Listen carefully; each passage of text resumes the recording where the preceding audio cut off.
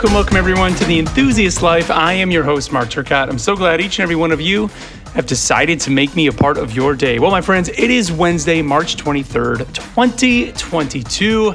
And man, today on the show, we have some fun things to talk about, some games coming up here that I think most people are probably going to be a little bit excited for. So we're going to get into that. And I do want to talk a little bit more about Tunic because I have been playing some more of that. But before we do, as always, don't forget you can follow me on Twitter at MarkTurc, MarkTurc. And you can always email the show at theenthuslife@gmail.com. Now, as I mentioned, I have been playing some more Tunic. And, this game, there's definitely something special about this game. And I urge everyone, if you have Game Pass, this is a game you need to go and check out.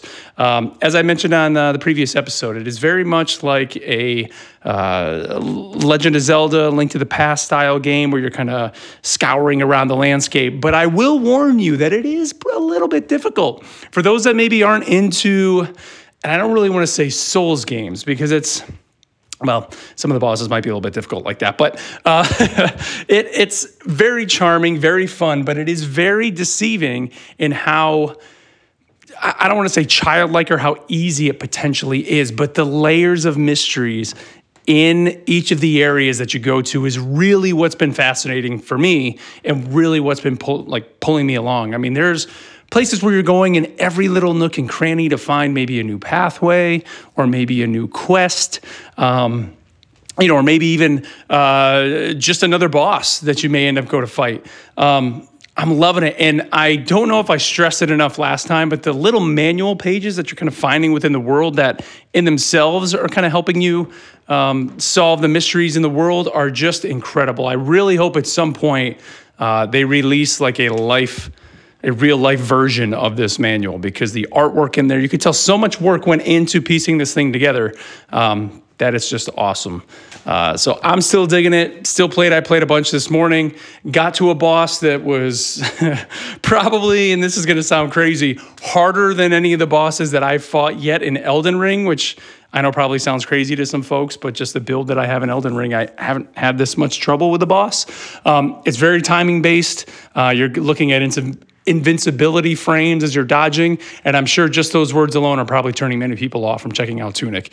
But I don't know, if you got Game Pass, go check it out. And the soundtrack, there's something about it that even though I'm banging my head against the wall fighting this boss, there's something very just soothing about it as I'm kind of progressing through the world. The soundtrack is just awesome. So, all right, let's shift gears away from there and talk about some exciting new game announcements that came out. One of them is probably based off a property that every single one of you know, and that is Ghostbusters. We had the reveal that a new Ghostbusters game is coming, Ghostbusters Spirits Unleashed.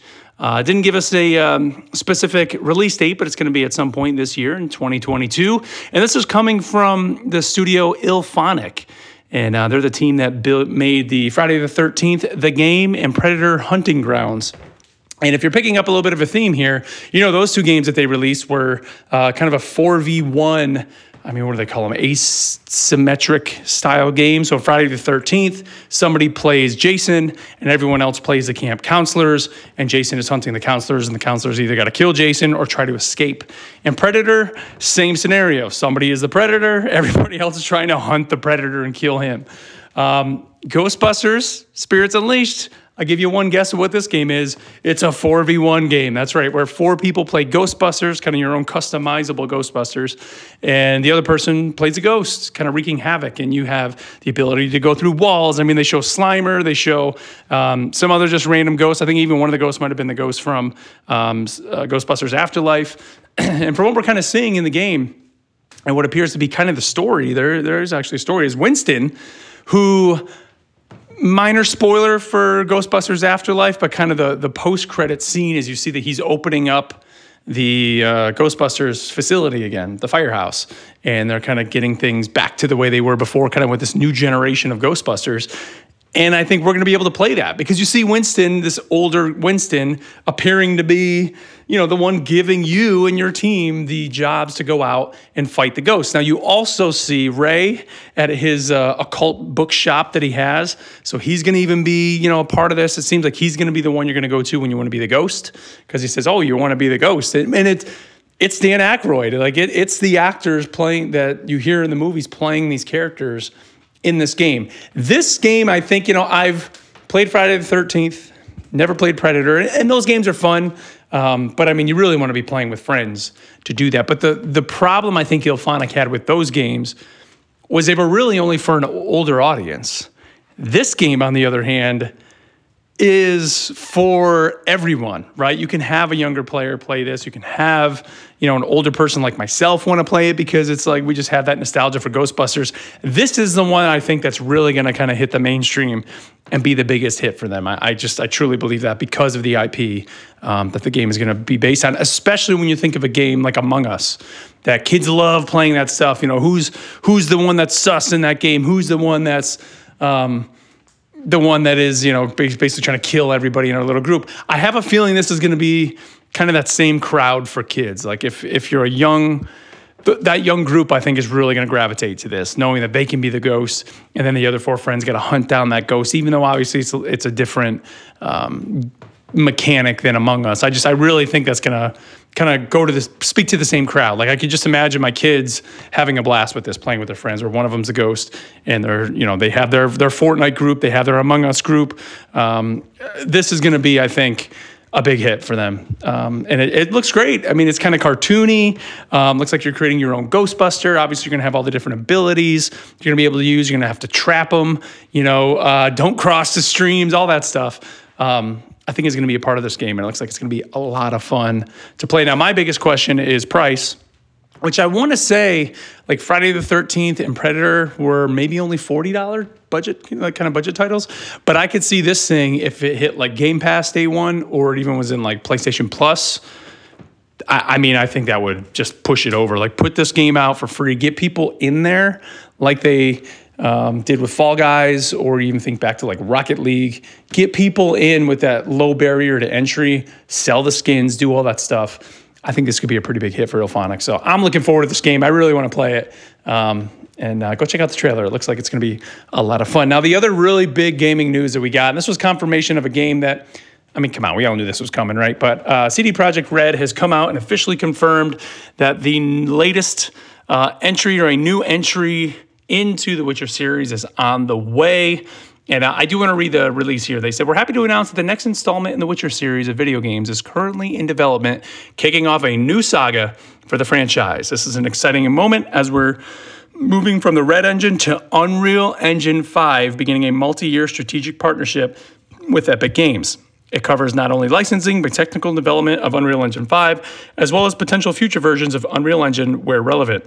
We'll closely collaborate with Epic Games developers, with the primary goal being to help tailor the engine for open world experiences. At this point, no further details regarding the game, such as development time frame or release, are available. And then they said the Red Engine technology, which powers Cyberpunk 2077, is still being used for the development of the upcoming Cyberpunk 2077 expansion. So I think that's some pretty damn good news. Not only, number one, that we're getting a new Witcher game, which I think, come on, with the Netflix series and just the popularity of that, and Witcher 3 being, touted as one of the greatest games of all time. Yeah, we're going to get another Witcher game, right? That's not a thought. I mean, even when you look at the, financial, I say financial failure. I mean, they made a lot of money with it, but just with Cyberpunk 2077 and all the, things that happened around that game, they're going to make a Witcher game, right? It's still going to happen. I mean, hey, Cyberpunk 2077 just got its big patch with the next-gen upgrades on the consoles. I haven't dipped in yet. I think now is, when things kind of calm down, I'm going to dip back into that. That's a game I've really been wanting to get back to, but I've been waiting for that next-gen patch to come out. But I think, this moving on from that engine, this Red Engine, to Unreal Engine 5 is the smart thing, because let's face it, what were a lot of the problems with Cyberpunk 2077? It was bugs, glitches, all that, which all boils down to issues with the engine, right? Whether it's, sure, you could say the game was maybe rushed, even though we know it wasn't rushed, but maybe it should have been delayed again. It was all because of the engine issues, right? It was because they weren't able to, in a timely time frame, I guess is kind of a dumb way to say it, but they weren't able to get the bugs out and just kind of had to force it out. And a lot of those issues were engine issues, even especially on the last gen consoles, where now you have Unreal Engine 5, which now they can utilize Epic to help them with some of those things. And on top of that, it seems like Epic is also capitalizing them and using them to help figure out how does Unreal Engine 5 power an open world. So this is kind of like a win-win for both companies here, not just obviously the financial thing for Epic of licensing the engine, but also the idea that they're going to be able to help them figure out how to use this just incredible engine. Because let's be honest here. Unreal Engine 5, everything we've seen with this, every demo, God, it's gorgeous. So I can't imagine what an open world Witcher game would look like running on that engine. I mean, that's going to be incredible. It's going to be great. So really looking forward to that. Obviously, there's nothing yet. There's just a kind of little splash screen they kind of put up of kind of the wolf's face with the glowing eyes kind of within the snow, buried within the snow. So not really giving you much there, but take all the time you need, CD Projekt Red, please, because I think that game is going to be a juggernaut when that thing comes out. Really going to be looking forward to that. Well, that's going to do it for me here today, guys. Don't forget, tomorrow on Thursday, is the premiere of Halo, the new Paramount Plus series. So we're going to get our first episode of Halo tomorrow. I will be breaking down the episode on Friday's podcast. I think that's what's going to pretty much be happening here the next couple weeks. Wednesdays, starting next week, will be the Moon Knight breakdown, because we're going to Moon Knight releasing next week. And then Fridays will be Halo. So that's going to kind of be the schedule. And of course, Mondays will be just catching up on anything else that we can kind of get throughout the week. So until then, everybody, have a great rest of your day, and I will catch you next time.